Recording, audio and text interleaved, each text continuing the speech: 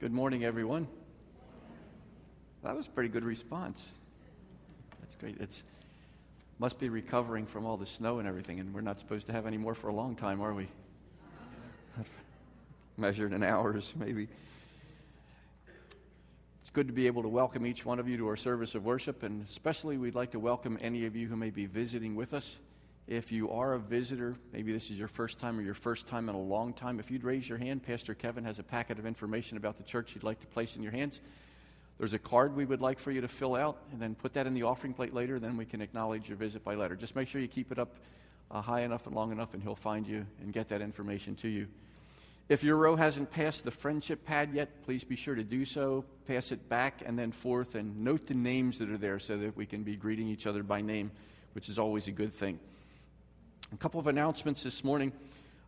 First of all, we began a visitors' new members class this morning during the Bible school hour. It's not too late if you'd like to join us next week. Maybe it just slipped your mind. We'd like for you to fill out an application. You can pick that up in the back, but if you don't, just come anyway, and we'll get you on board. So that would be next Sunday morning during the Bible school hour in the large conference room on the other side of the chapel. If you're thinking that you'd like to know more about the church or you'd like to be joining, we'd like to encourage you to do that. Also, if you'd like to be baptized next Sunday evening, please see one of the pastors or call the church office. Now, I mentioned this, if you would like to be baptized, if you're a believer in the Lord Jesus Christ, you would like to be baptized because that's what the Lord has called us to. So let me encourage you, if you've been on the fence or wondering, should I or shouldn't I, the Scripture's real clear that believers should be baptized, and we'd like to encourage you. This next Sunday night is the next available time here. The bulletin is filled with opportunities to serve the Lord. We've just completed our missionary conference last week. A lot of opportunities for you to jump right in, and I'd like to encourage you to do that. Men's ministry is going to be at Camp Sankenak this Saturday. Be sure to be reading about the opportunity to minister there. The Easter egg outreach is coming up April 12th, and we need a lot of help there. In addition to that, movie night on May 16th is coming up. You can read about all of these things in the bulletin. There's an opportunity to serve with international students. You can read that on the back of the bulletin. Ladies, there's a tea party coming up on May 10th. There's so much more to read in the bulletin. All we can do is highlight it and point you in that direction, but it's up to you to be able to take that responsibility. We'd like to encourage you to pray for the family of May McDaniel, who is home with the Lord now. Her service will be here on Friday at 11 o'clock with a visitation an hour beforehand at 10 o'clock.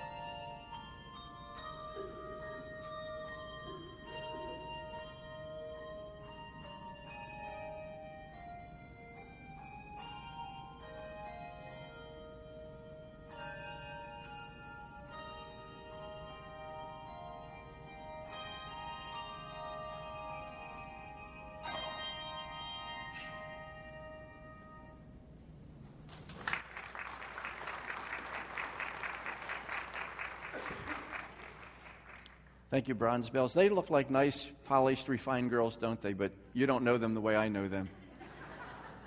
You should have seen them yesterday at our dining room table, eating spaghetti and meatballs on a vinyl tablecloth with no plates. The spaghetti and meatballs in the middle of the table with their forks pulling it to themselves. It looked like a total mess.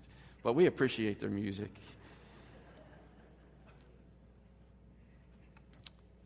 Top of our order of worship, Matthew chapter 3, verse 3, reminds us of a prophecy spoken by Isaiah about John the Baptist.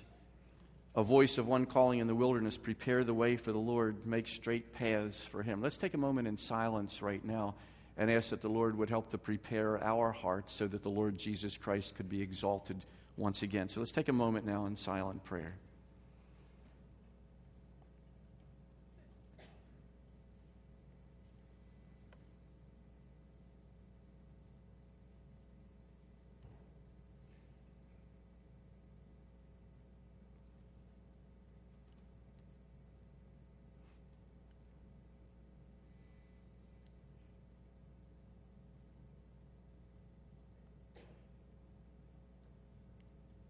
Our Heavenly Father, we thank you that as that word invocation is here before us, we understand its meaning, but we understand also that we're not invoking you to do anything, that you're pleased to be here with us as we worship, and you're here with us and within us, and we thank you for that.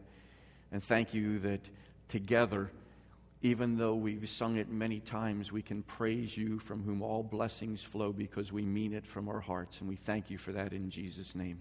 Amen.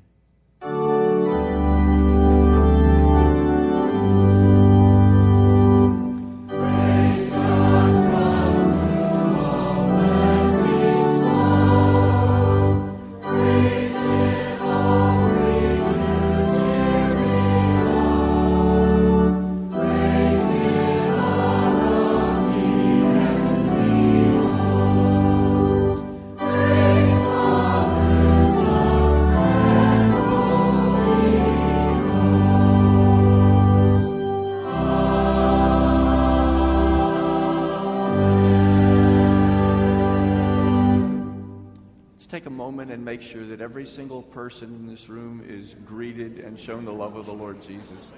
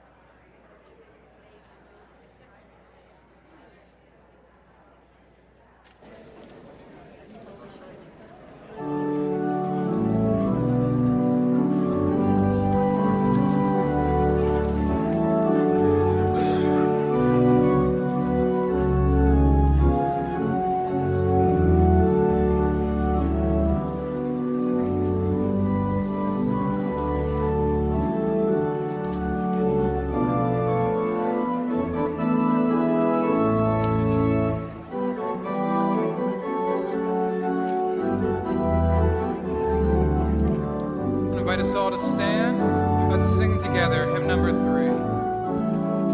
Let's sing.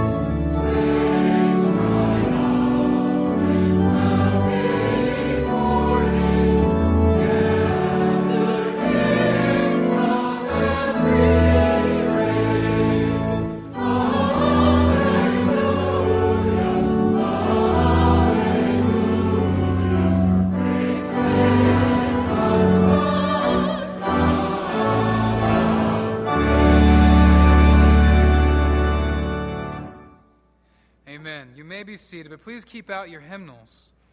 And if you turn with me to the back of your hymnals to reading 637. 637.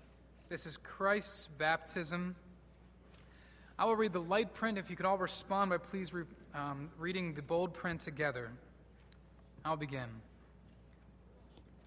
In those days, John the Baptist came preaching in the wilderness of Judea and saying, "Repent, for the kingdom of heaven is at hand."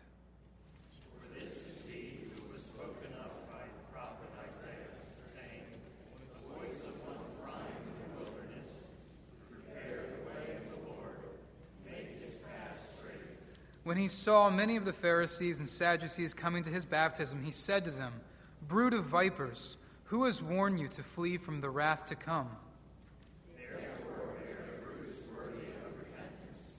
I indeed baptize you with water unto repentance, but he who is coming after me is mightier than I, whose sandals I am not worthy to carry. He will baptize you with the Holy Spirit and fire. His winnowing fan is in his hand, and he will thoroughly purge his threshing floor and gather his wheat into the barn, and he will burn up the chaff with unquenchable fire." Then Jesus came from Galilee to John unto Jordan to be baptized by him. And John tried to prevent him, saying, "I have need to be baptized by you, and are you coming to me?" But Jesus answered and said to him, "Permit it to be so now, for thus it is fitting for us to fulfill all righteousness." And he allowed him. Then Jesus, when he had been baptized, came up immediately from the water, and behold, the heavens were opened to him, and he saw the Spirit of God descending like a dove and lighting upon him. And suddenly a voice came from heaven saying, "This is my beloved Son, in whom I am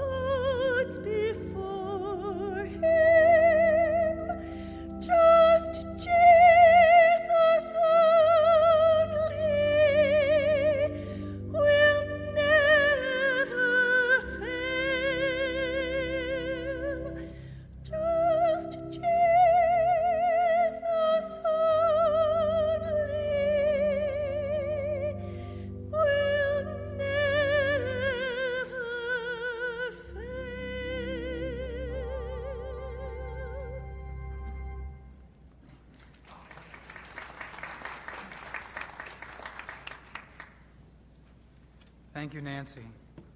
At this time, please turn in your hymnals to hymn number 505, and ask that we remain seated as we sing together, Love Lifted Me, 505.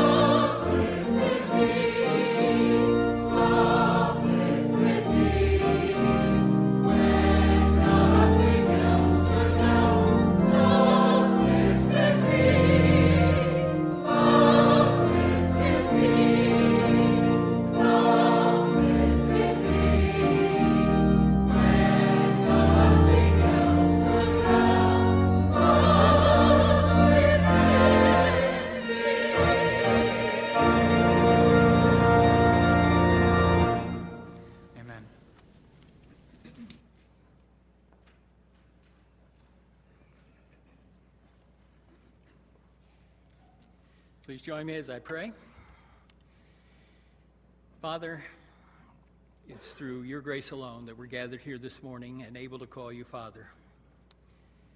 We thank you for sending your Son. We thank you for the blood of Jesus that cleanses us from all sins. We thank you for welcoming us into your family. And Father, as we join here together as a community of believers, we first come before you and ask for forgiveness of sins. So many times that we don't even think about you in our daily lives, times when you prompt us to share the gospel with someone and we ignore it. So many things that we need to be asking your forgiveness for, and we do that this morning. And we've come to worship you as our Almighty God. We thank you for the work of the Holy Spirit as he indwells us. We thank you for the things that you do each day that we many times don't even recognize. And Father, as we worship you this morning, we come before you with supplications. We ask first, Father, for our pastors and their wives and families. We're so grateful to you for these men who lead us in our worship and understanding of you. We ask, Lord, that you would protect them from the snares of Satan, who would love to trip them up. We ask that you would give them the time that they need with their families, times of rest and relaxation, because we know they spend so many hours on our behalf. And Father, we think of our fellow believers, many in pain, many sick, some who have lost loved ones. We think especially this morning of John McDaniel, as you've called May to come home to you. Father, we ask that you would envelop him in your peace, knowing that death is not the end but the beginning, and he will see her again. And Father, we thank you for our elected leadership. We thank you especially for Steve Muir and his work on the Outreach Committee of the Board of Elders. Father, we thank you for the many outreaches of this church. We think especially of the Easter egg hunt that's coming up and the opportunity to have many, many young children and their parents here visiting our church. We ask that you would use those who volunteer to share your love with them. Father, we thank you for our service people. We thank you for Neil Kaufman as he serves you. We ask, Father, for all of our servicemen that they would continue to lean on the training that they've had, many of them here in this church. We thank you for these many believers who are out there as lights for you as they defend our country. And Father, we think of our students. We ask for Kelsey Bretz and Paul Burns. And Father, we thank you for these who have grown up in Christian homes, who have been under the influence of the teaching of this church. We ask that you would keep them faithful to you, keep them in the Word, and be with them as they are sought by the world, the flesh, and the devil to stray from you. We ask that you would protect them. And Father, for Wes and Cindy Williamson, our missionaries to Honduras, we thank you for the time that we've had with them here. We thank you for the blessing that they've been to us.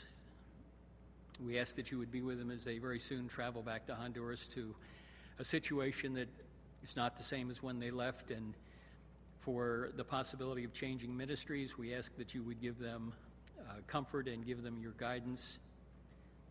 We ask, Father, that you would be with Ellie as she remains behind to go to school. We ask that you would continue to keep them active in the ministry, protect them as well from Satan. And we thank you for the many lives that have come to know you through their ministry. And Father, as we look back on the recently completed missionary conference, we thank you for the testimonies that we heard about the gospel being shared in all kinds of different ways all around the world. We thank you for the stories of believers in other countries praying for us. And we ask, Lord, that you would be with us now as we return to you some of that you've given to us, things that we call our own, but we know that they really belong to you.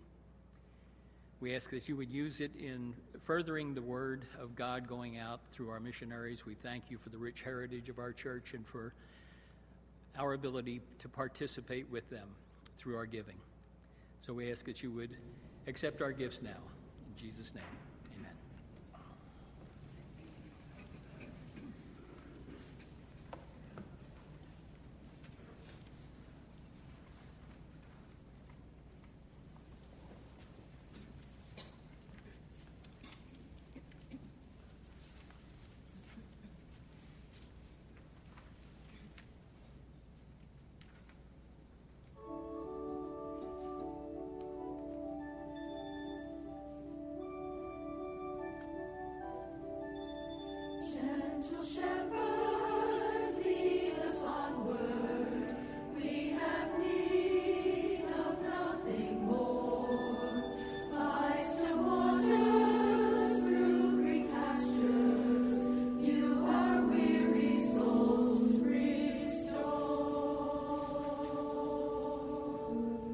Gentle shepherd, for your glory.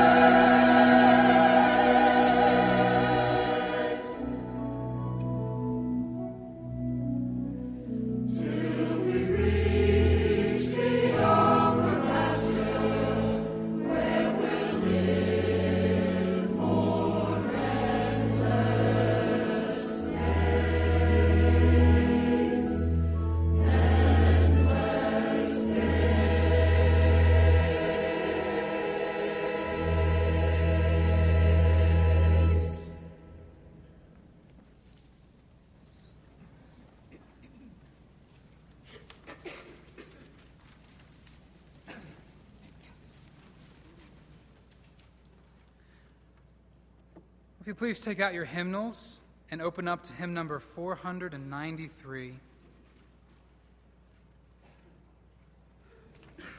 And let's all stand and let's sing together, "It Is Well With My Soul." Let's sing. When peace like a river attendeth my way, when sorrows like sea billows roll, whatever my lot, thou hast taught me to say, it is well with my soul. It is well with my soul. It is well with my soul. Though Satan should buffet, though trials should come, let this blessed assurance control, that Christ has regarded my helpless estate, and hath shed his own blood for my soul. It is well with my soul. It is well with my soul. My sin, oh, the bliss of this glorious thought. My sin, not in part, but the whole, is nailed to the cross, and I bear it no more. Praise the Lord, oh my soul. It is well with my soul. It is well with my soul. And Lord, haste the day when the face shall be sight, the clouds be rolled back as a scroll, the trump shall resound, and the Lord shall descend.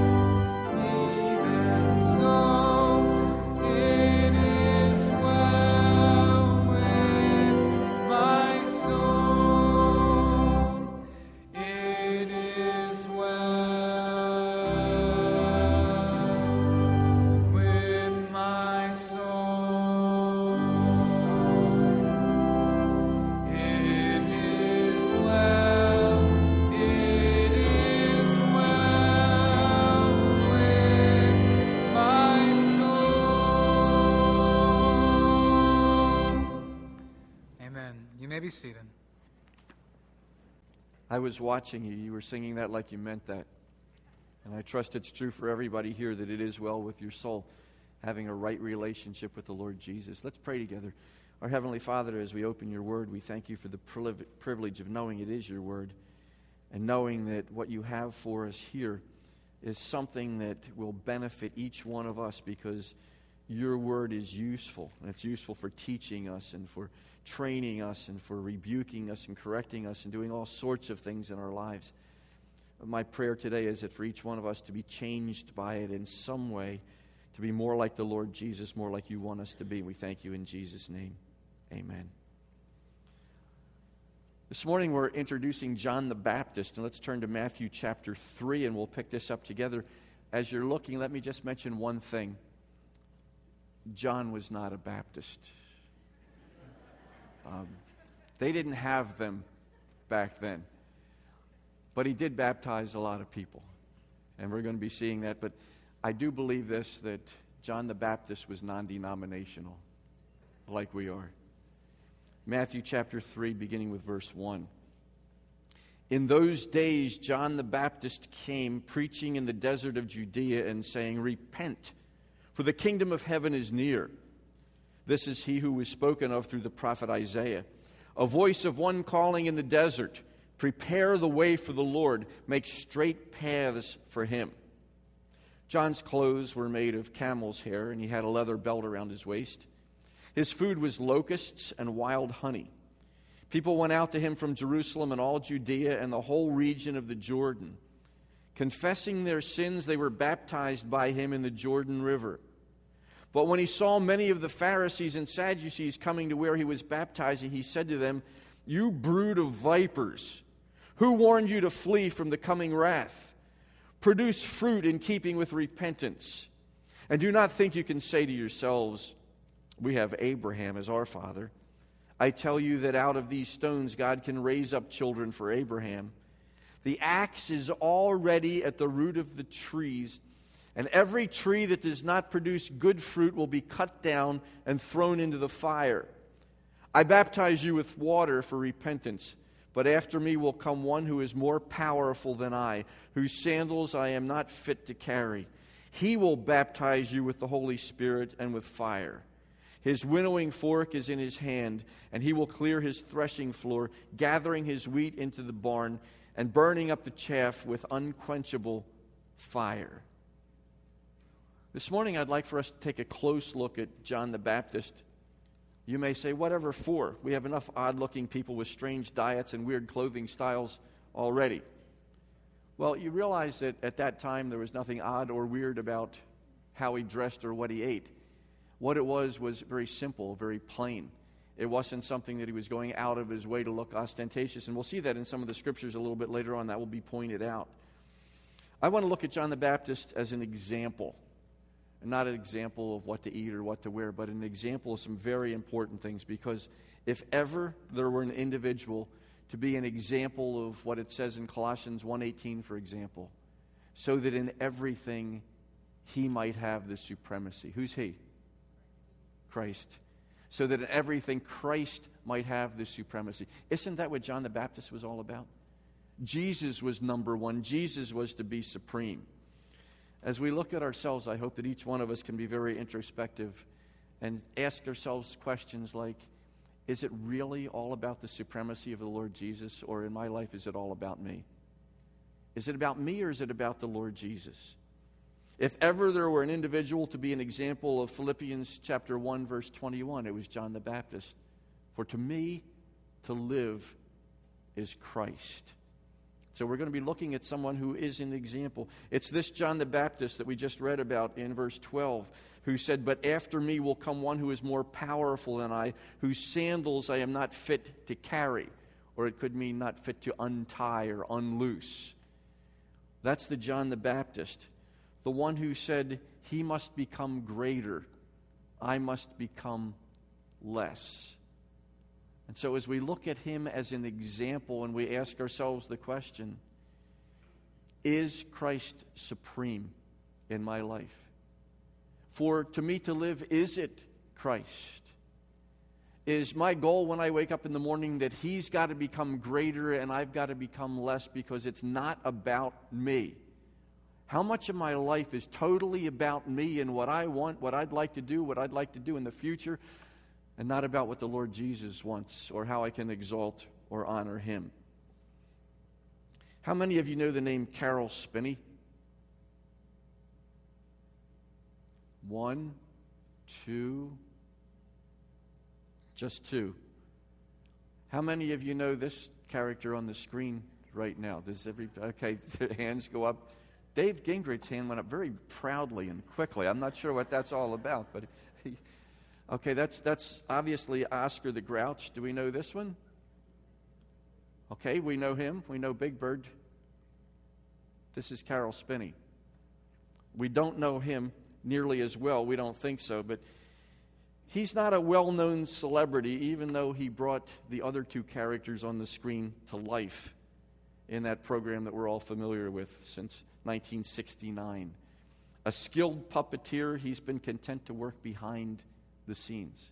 We saw it when we were looking at the life of Joseph, behind the scenes all the time.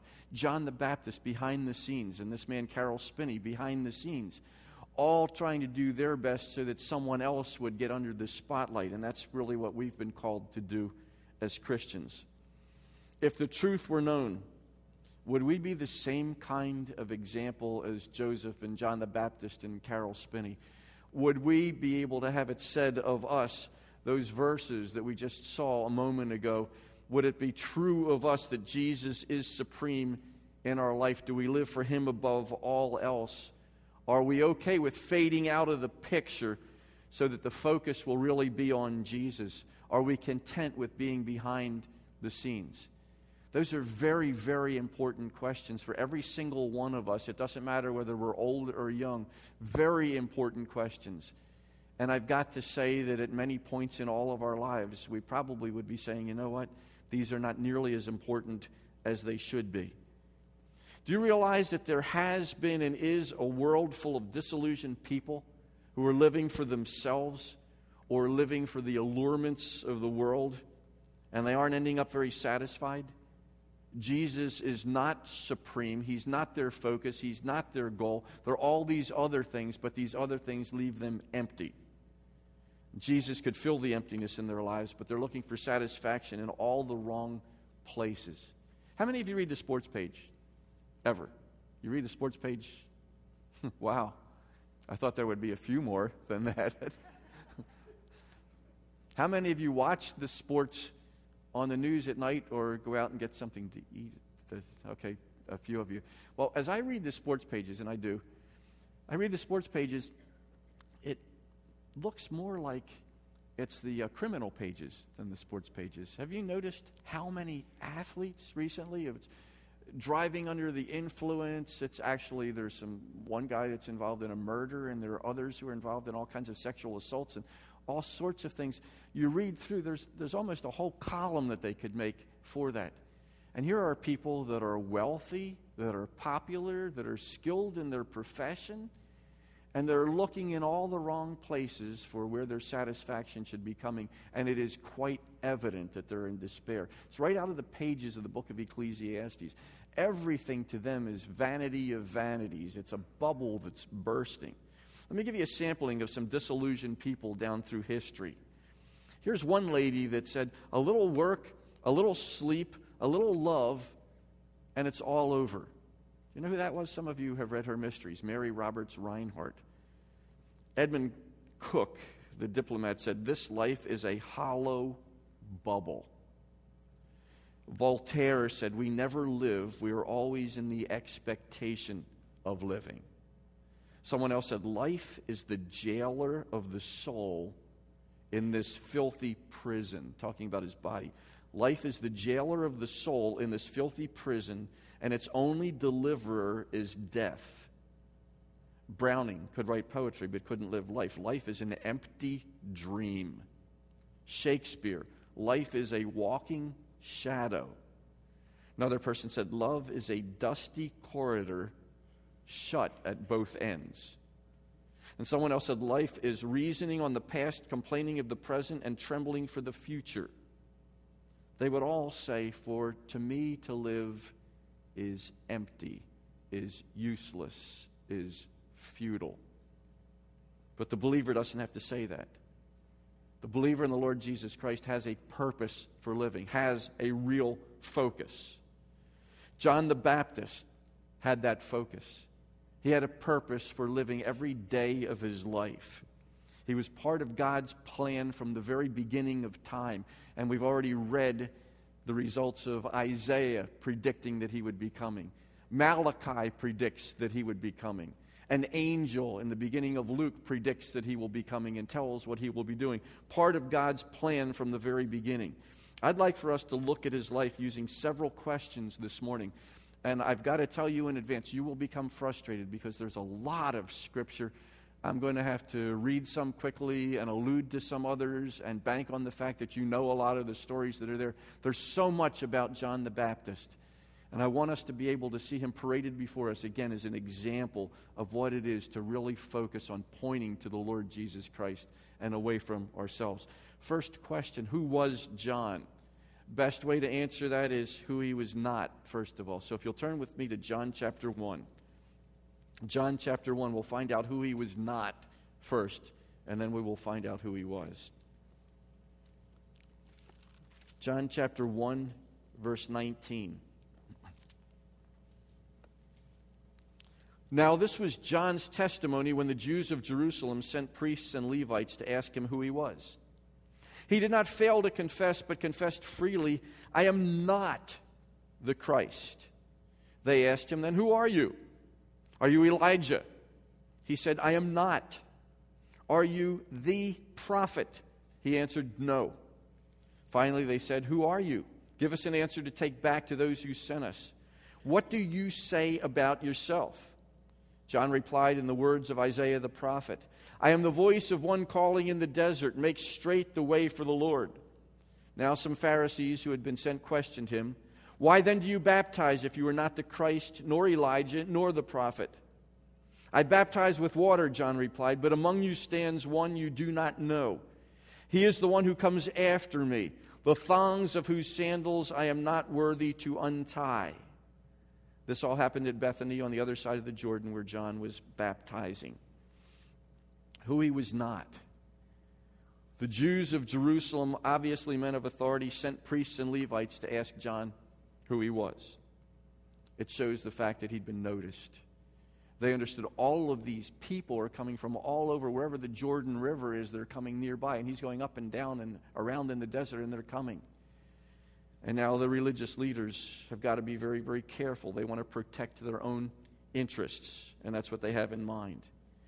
We know from our reading already in Matthew chapter 3 that John the Baptist had a great influence on the people. Again, they were coming from all over Judea, it tells us. Matthew 14, verse 5, Herod wanted to kill John, but he was afraid of the people because they considered him a prophet. And so people were taking notice of him. The first thing that John does is to make clear that he is not the Messiah. He was not the Christ, the anointed one they were expecting. Now, why would he say that at first?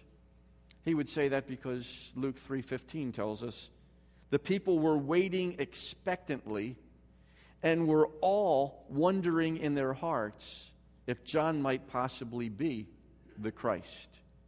So here he was. He was an attraction. People were coming from all over. Their lives were changed because they were confessing their sins. They were repenting. They were being baptized. And a lot of the people were expectantly wondering, is this the Messiah? Can it be? There were great expectations at that time. They were waiting for something big to happen. The meter on Daniel's 69 weeks was running out, and some of them were aware of that. The scepter was almost gone from Judah. It was time for Shiloh, for Messiah the Prince to come. And how they hated their bondage to Rome at that particular time. Picture it this way. It was like Christmas Eve to these people. And here comes someone. Could he be? Is it possible that he's the one? If you look back at John 1:20, very interesting. He did not fail to confess, but confessed freely. I am not the Christ. Now, in those words, there is a peculiar form of speech. It implies a very positive, unmistakable, emphatic denial. It's the idea of a man shrinking with holy indignation at the very thought of being regarded as the Christ. Can you picture him? No, don't think for a minute that I'm Christ. No, I am definitely not him. In fact, he's greater than anything you've ever seen. And all I want to do is keep pointing the finger at him and getting farther and farther away and getting less and less so that he can become bigger and bigger and that you'll know who to worship. They asked him if he was Elijah or the prophet. And he had to tell them again that he was neither of them. Even though in Malachi it says the prophet Elijah is coming before the great and dreadful day of the Lord. He dressed a little bit like Elijah. He was in the same desert that Elijah was. There were similarities. But he said, no, I'm not Elijah. He would come in the spirit and power of Elijah, but he wasn't Elijah himself. In Deuteronomy, it talked about a prophet. Moses said, like me from among your brothers that you will listen to. He will be coming. But he says, no, I'm not that prophet either. I'm not that one mentioned in Deuteronomy. So he's not the Messiah. He's not the Christ. He's not Elijah. He's not the prophet. Well, then, who was he? We saw a little bit as we were reading, and we're back to Matthew now. As we look at verse 3, we said very simply, it says, this is he who was spoken of through the prophet Isaiah. So he's a man. Luke chapter 1, verse 80 tells us he lived in the desert. He didn't just go there for a while. He lived in the desert. He did dress a bit oddly for our time, but not for that time. And he did have a strange diet, not for then, but for now. But I like to think of him beyond that in a way that will help me to remember. I've got a lot of memory techniques because I need them, and I need them more and more as I go on. And I think of him in this way. I think of him as a bullhorn. He was a bullhorn. It says a voice in verse 3. He was a voice, and it must have been a very loud voice. As you picture, there he is by the river, people coming all over, and he doesn't hold anything back. Not only was he a bullhorn, I picture him as a bullfight also. So we've got a man right now, we've got a bullhorn, we've got a bullfight. Why do I say a bullfight? Do you remember pictures of the running of the bulls? As people are running down the streets and chasing it, it's a huge kind of an attraction, the bulls, and the bullfight itself. And this man was an attraction. And it tells us, once again, if we look at verse 5, it tells us that people went out to him from Jerusalem and all Judea and the whole region of the Jordan. It almost sounds like the Great Commission happening before their eyes at that particular time.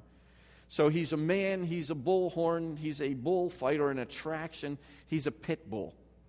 If you look at verses 7 through 12, you could even call him a bulldozer. He's taking these religious leaders and he's sending word back to them, you're a bunch of snakes. And then he talks about all the judgment that is coming to them. And he's telling them that they need to do more than just talk. They need to really repent. So we've got a man, but he reminds me of a bullhorn, a bullfight, a pit bull, a bulldozer. And if you want to remember it easily like I do, I just say he was bullish. What did he say? It's another question. What did he say? Verse 1 tells us he was preaching. Tells us he was proclaiming. It's the Greek word keruso, which means he's heralding as a public crier. It's one of the reasons why I say here's a man that reminds me of a bullhorn. There he is publicly calling out always the same message. Let's get ready because the great one is coming. Let's get ready. Let's have some confession of sin. Let's have repentance. Let's be baptized because we're getting the road ready for the great one to come. Verse 2, the message, repent, for the kingdom of heaven is near. It's getting closer and closer because the king is coming.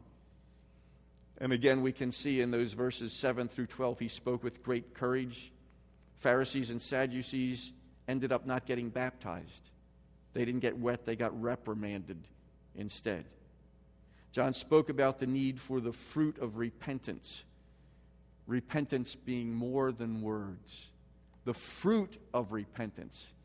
Don't just say, I'm going to change, change. And for some of these people who were coming, they couldn't do it. And we'll see a little bit later on that they faded away later on. The Bible gives several examples of some who recognized their sin, but they didn't have godly sorrow. They did not repent. Now, if you'll permit me, I'd like to read 2 Corinthians chapter 7, verses 10 and 11. Two verses that I think are the clearest in all of Scripture of what it really means to be sorry for sin. You know, people can be sorry for getting caught. They get sorry because of the consequences that they have to pay. But not everybody is really, truly remorseful for their sin. here are two verses that tell us how it should really be. Godly sorrow brings repentance that leads to salvation and leaves no regret, but worldly sorrow brings death. See what this godly sorrow has produced in you? What earnestness, what eagerness to clear yourselves, what indignation, what alarm, what longing, what concern, what readiness to see justice done. At every point you have proved yourselves to be innocent in this matter. And not innocent in the sense that they hadn't done something wrong, but innocent in the sense that having done wrong, they wanted to make it right. Family relationships, Christian friends. Don't let somebody say, "Oh, if I offended you, I'm sorry." That's not real remorse. That's not godly sorrow. Godly sorrow is something like, "You know what? I said those words to you, and I should have never, ever said them to you. I am so sorry. It's eating me up inside that I hurt you the way that I hurt you. Is there anything I can do to make that up to you? And can you ever find it in your heart to forgive me?" Godly sorrow is not some off-the-cuff remark that says, "Well, okay, I guess I better apologize." No, it's eating us up until we make it right. And these people here in 2 Corinthians had made it right. But the Bible has a lot of examples of those who recognized their sin but did not repent, did not have sorrow. Pharaoh, how many times did Sarah kind of repent and then change his mind afterwards? Balaam, and I won't take time to go to these, but I trust that many of you will know these. Achan, the story from Joshua who stole and hid. King Saul, sorry for the wrong things all too often. The rich young ruler. Judas showed some remorse, but not godly sorrow. Well, we've got the question, what did he say? John the Baptist said a lot. He came preaching a great message of repentance, and then he also had a message that included one more powerful than him, who would be baptizing not with water, but with the Holy Spirit. Let me ask you this question, and we can answer this from the Scriptures also. What does the fruit of repentance look like? What does it really look like? Because he's telling all these people, I want to see some fruit with this repentance. What does it look like? Turn with me to Luke chapter 3, please. Luke chapter 3 and verse 10. The preceding verses will cover ground where we've already covered, where he's preaching this whole idea. He's called them the snakes already here, and he's telling them that they've got to bring forth fruit or produce fruit in keeping with repentance. The judgment is there about the cutting of trees. And then they say together, "What should we do then?" the crowd asked. That's in verse 10. John answered, "The man with 2 tunics should share with him who has none, and the one who has food should do the same." Tax collectors also came to be baptized. "Teacher," they asked, "what should we do?" "Don't collect any more than you're required to," he told them. Then some soldiers asked him, "And what should we do?" He replied, "Don't extort money and don't accuse people falsely. Be content with your pay." What is the fruit of repentance? The fruit of repentance is doing what we know to be right. It's sharing with other people. It's being honest. It's being fair. It's being all the things that God has called us to be. And so when a group comes insincerely, hypocrites, John the Baptist can call them a bunch of snakes and say, you've got to show forth some fruit for your repentance. Don't just be coming here in order to get in on the crowd attraction. Come here because you really want to change your life. That's the message that he was giving. It tells us in Luke 3:18, and with many other words, John exhorted the people and preached the good news to them. So what did he say? He said a whole lot. He had a great message. What did he witness? And why do I choose the word witness? I choose the word witness because in John chapter 1, verses 6 to 9, it says, there came a man who was sent from God. His name was John. He came as a witness to testify concerning that light. That would be Jesus. So that through him all men might believe. He himself was not the light. He came only as a witness to the light. The true light that gives light to every man was coming into the world. Okay, so he's a witness. What did he witness? some very, very important things that have come down to us today as being totally significant about who Jesus was. First thing he did was to witness about the eternality of the Lord Jesus Christ. Jesus did not begin when he was born. Jesus pre-existed. Now, if you look at John chapter 1, verse 15, John chapter 1, 15, it says, he cries out saying, this was he of whom I said, he who comes after me has surpassed me because he was before me. It's John the Baptist saying of Jesus, he who comes after me, Jesus was going to come after him, has surpassed me because he was before me. Well, John the Baptist was at least 6 months older than Jesus, so how would Jesus come before him? Well, he's talking about the fact that Jesus pre-existed. He's talking about the fact that Jesus was eternal. He also testified to the messiahship, to the deity, and to the substitutionary atonement of the Lord Jesus Christ. And he did this also in John 1. And I'm going to sample a couple of verses between verses 26 and 36. Some of this we've already seen in some of the other accounts.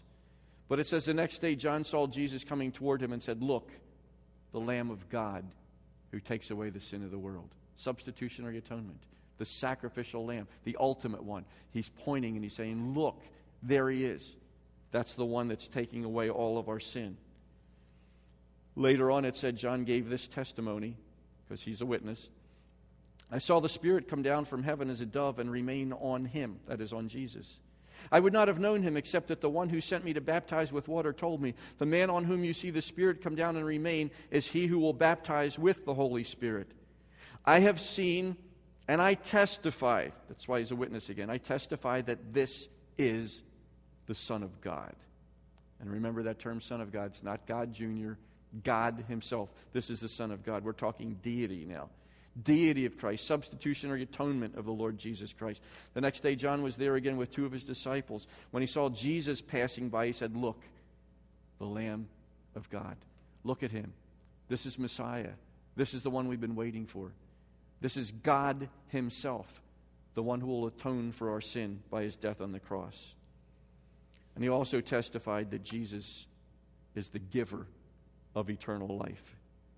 This in John chapter 3. Will you turn with me to John 3, please? John chapter 3. I'm not going to read all of these verses, but verses 23 through 36 it should be.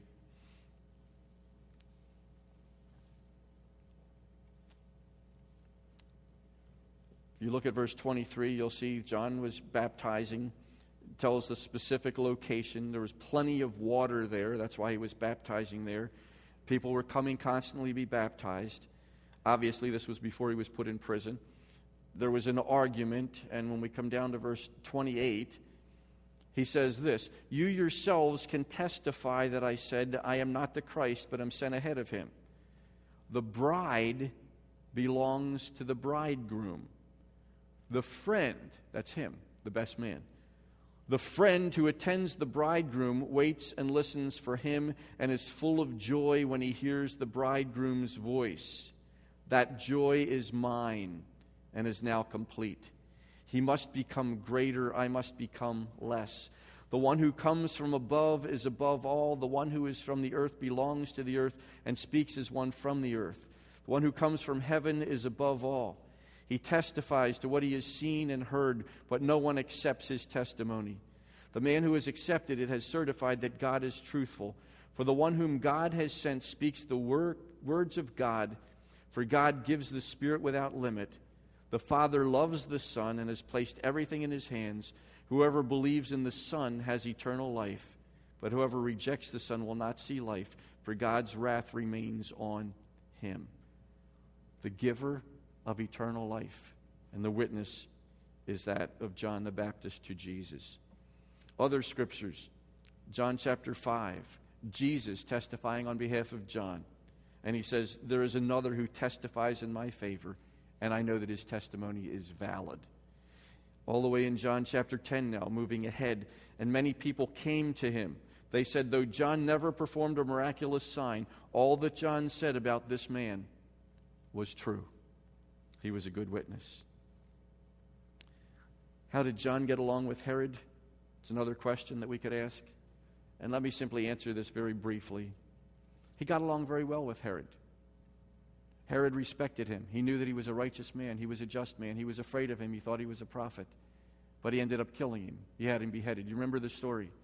Because John the Baptist was not afraid to tell Herod that you've got your brother's wife and that's wrong. And in the scriptures it says he continuously told him that. He didn't just tell him once. He kept telling him that. And Herod still wasn't going to do anything to him until he got tricked into it by his wife and daughter. And that's another story, and you could read about that if you want to in Mark chapter 6.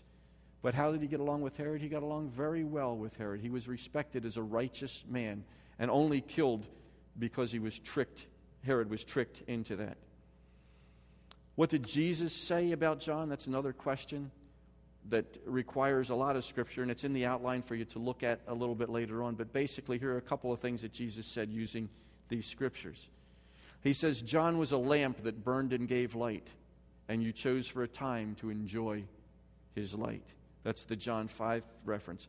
Matthew chapter 17, he says that Elijah has already come because John had come in the spirit and power of Elijah, and they did not recognize him. But they've done to him everything they wished. Matthew chapter 21, verse 32, John came to show you the way of righteousness, and you did not believe him. But the tax collectors and the prostitutes did. And in Luke chapter 7, verses 24 to 30, some important words that are here. I tell you, among those born of women, there is no one greater than John, yet the one who is least in the kingdom of God is greater than he. John the Baptist, quite a guy. Jesus summed it up. No one had ever arisen greater than John. He was the foremost prophet. He pointed most directly to the Lord Jesus. He was a predictor, and he was also predicted to be coming. But why is the one who is least in the kingdom of heaven greater than he? Because we were on the other side of what Jesus did. We have God's Word and God the Holy Spirit, every one of us within us, to be able to testify exactly what happened. But remember the words of John as well. He was the friend of the bridegroom. Who are we? We're the bride. He was the friend. He was the best man, but we're the bride. The least that make up the bride of the Lord Jesus Christ is greater than even John the Baptist. I want to close with this story. I don't often tell good stories about pastors. I know what you're thinking. That's because there aren't a lot of good stories to say about pastors. This is a man by the name of John Harper. On the one side of the picture, on the other side is a picture of the Titanic. In 1912, John Harper, the newly called pastor of Moody Church in Chicago, was traveling on the Titanic with his 6-year-old daughter. After the ship struck an iceberg and began to sink, he got his little daughter Nana into a lifeboat, but made no effort to follow her. Instead, he ran through the ship yelling, "Women, children, and unsaved," into the lifeboats. Can you imagine that? I can understand the women and children part, and nobody would think anything odd of that. But women, children, unsaved, into the lifeboats. Survivors report that he then began witnessing to anyone who would listen. He continued preaching even after he had jumped into the water and was clinging to a piece of wreckage. He'd already given his life jacket to another man. His final moments were recounted 4 years later at a meeting in Hamilton, Ontario, by a man who said this: I am a survivor of the Titanic. When I was drifting along on a piece of wood that awful night, the tide brought Mr. Harper of Glasgow also on a piece of wreck near me. Man, he said, are you saved? No, I said, I am not. He replied, believe on the Lord Jesus Christ, and thou shalt be saved. The waves bore him away, but strange to say, brought him back a little later, and he said, are you saved now? No, I said, I cannot honestly say that I am. He said again, believe on the Lord Jesus Christ, and thou shalt be saved. And shortly after, he went down. And there, alone in the night and with 2 miles of water under me, I believed. I am John Harper's last convert.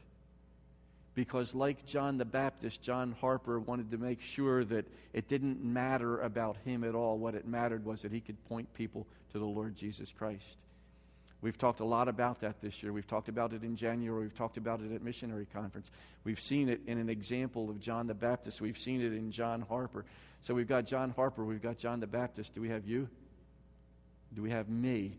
Who are willing to take that example to say that in everything he might be supreme, because it's not about me, it's about him. Heavenly Father, thank you for letting us see that in other human beings, letting us see that in your word. It's not only interesting, but it's something that's absolutely fascinatingly challenging to see what goes on with those who decide for me to live really as Christ. To recognize that in all things that the Lord Jesus might have the supremacy, and that we might become less so that he can become greater. We thank you for this message. Thank you for it in Jesus' name. Amen. If you please take out your hymnals and please open up to hymn number 470, and we're going to sing the first verse only and the refrain of Footsteps of Jesus, 470. Let's all stand and let's sing it together.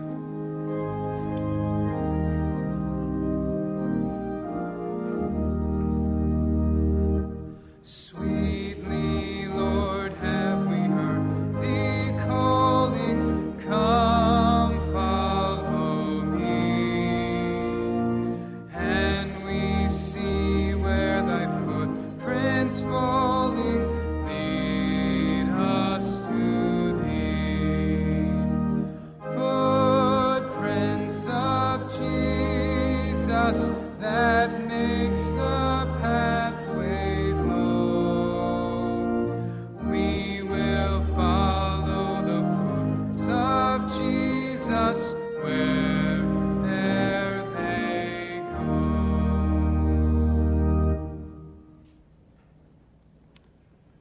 Our Heavenly Father, we thank you for that hymn, because the verses go on to tell us that these footsteps of Jesus may lead us in places that are not all that welcome to us.